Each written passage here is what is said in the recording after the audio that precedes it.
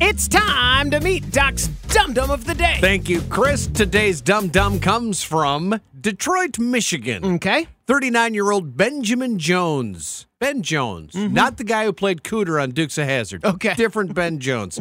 This one's an enterprising young man who had a vision, and it didn't matter what others said. He was going to make his dream come true. Oh? Now his I do what I want attitude is coming back to bite him in the butt.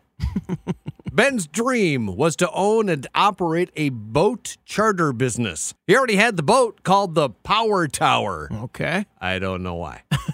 He also had the perfect spot on Lake St. Clair. What he didn't have was permission. Oh. Or a license or inspections. Yeah, people weren't telling Ben his business wouldn't work. They were telling him no because what he was doing was illegal. Those people was the U.S. Coast Guard.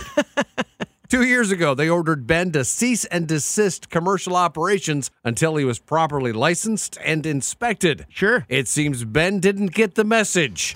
Last month, with a full load of charter passengers on board for an illegal trip, the Power Tower caught fire. Uh-oh. You got the message now, Ben?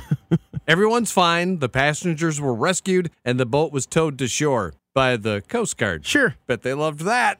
And Benjamin was arrested. Last Thursday, he pleaded guilty, but he has to wait until February to find out just how much trouble he's in. It could be up to 6 years in a federal prison. Oh, wow. Yeah, when a branch of the United States Armed Forces tells you to knock it off, and your response is, you can't tell me what to do, guess what? They can.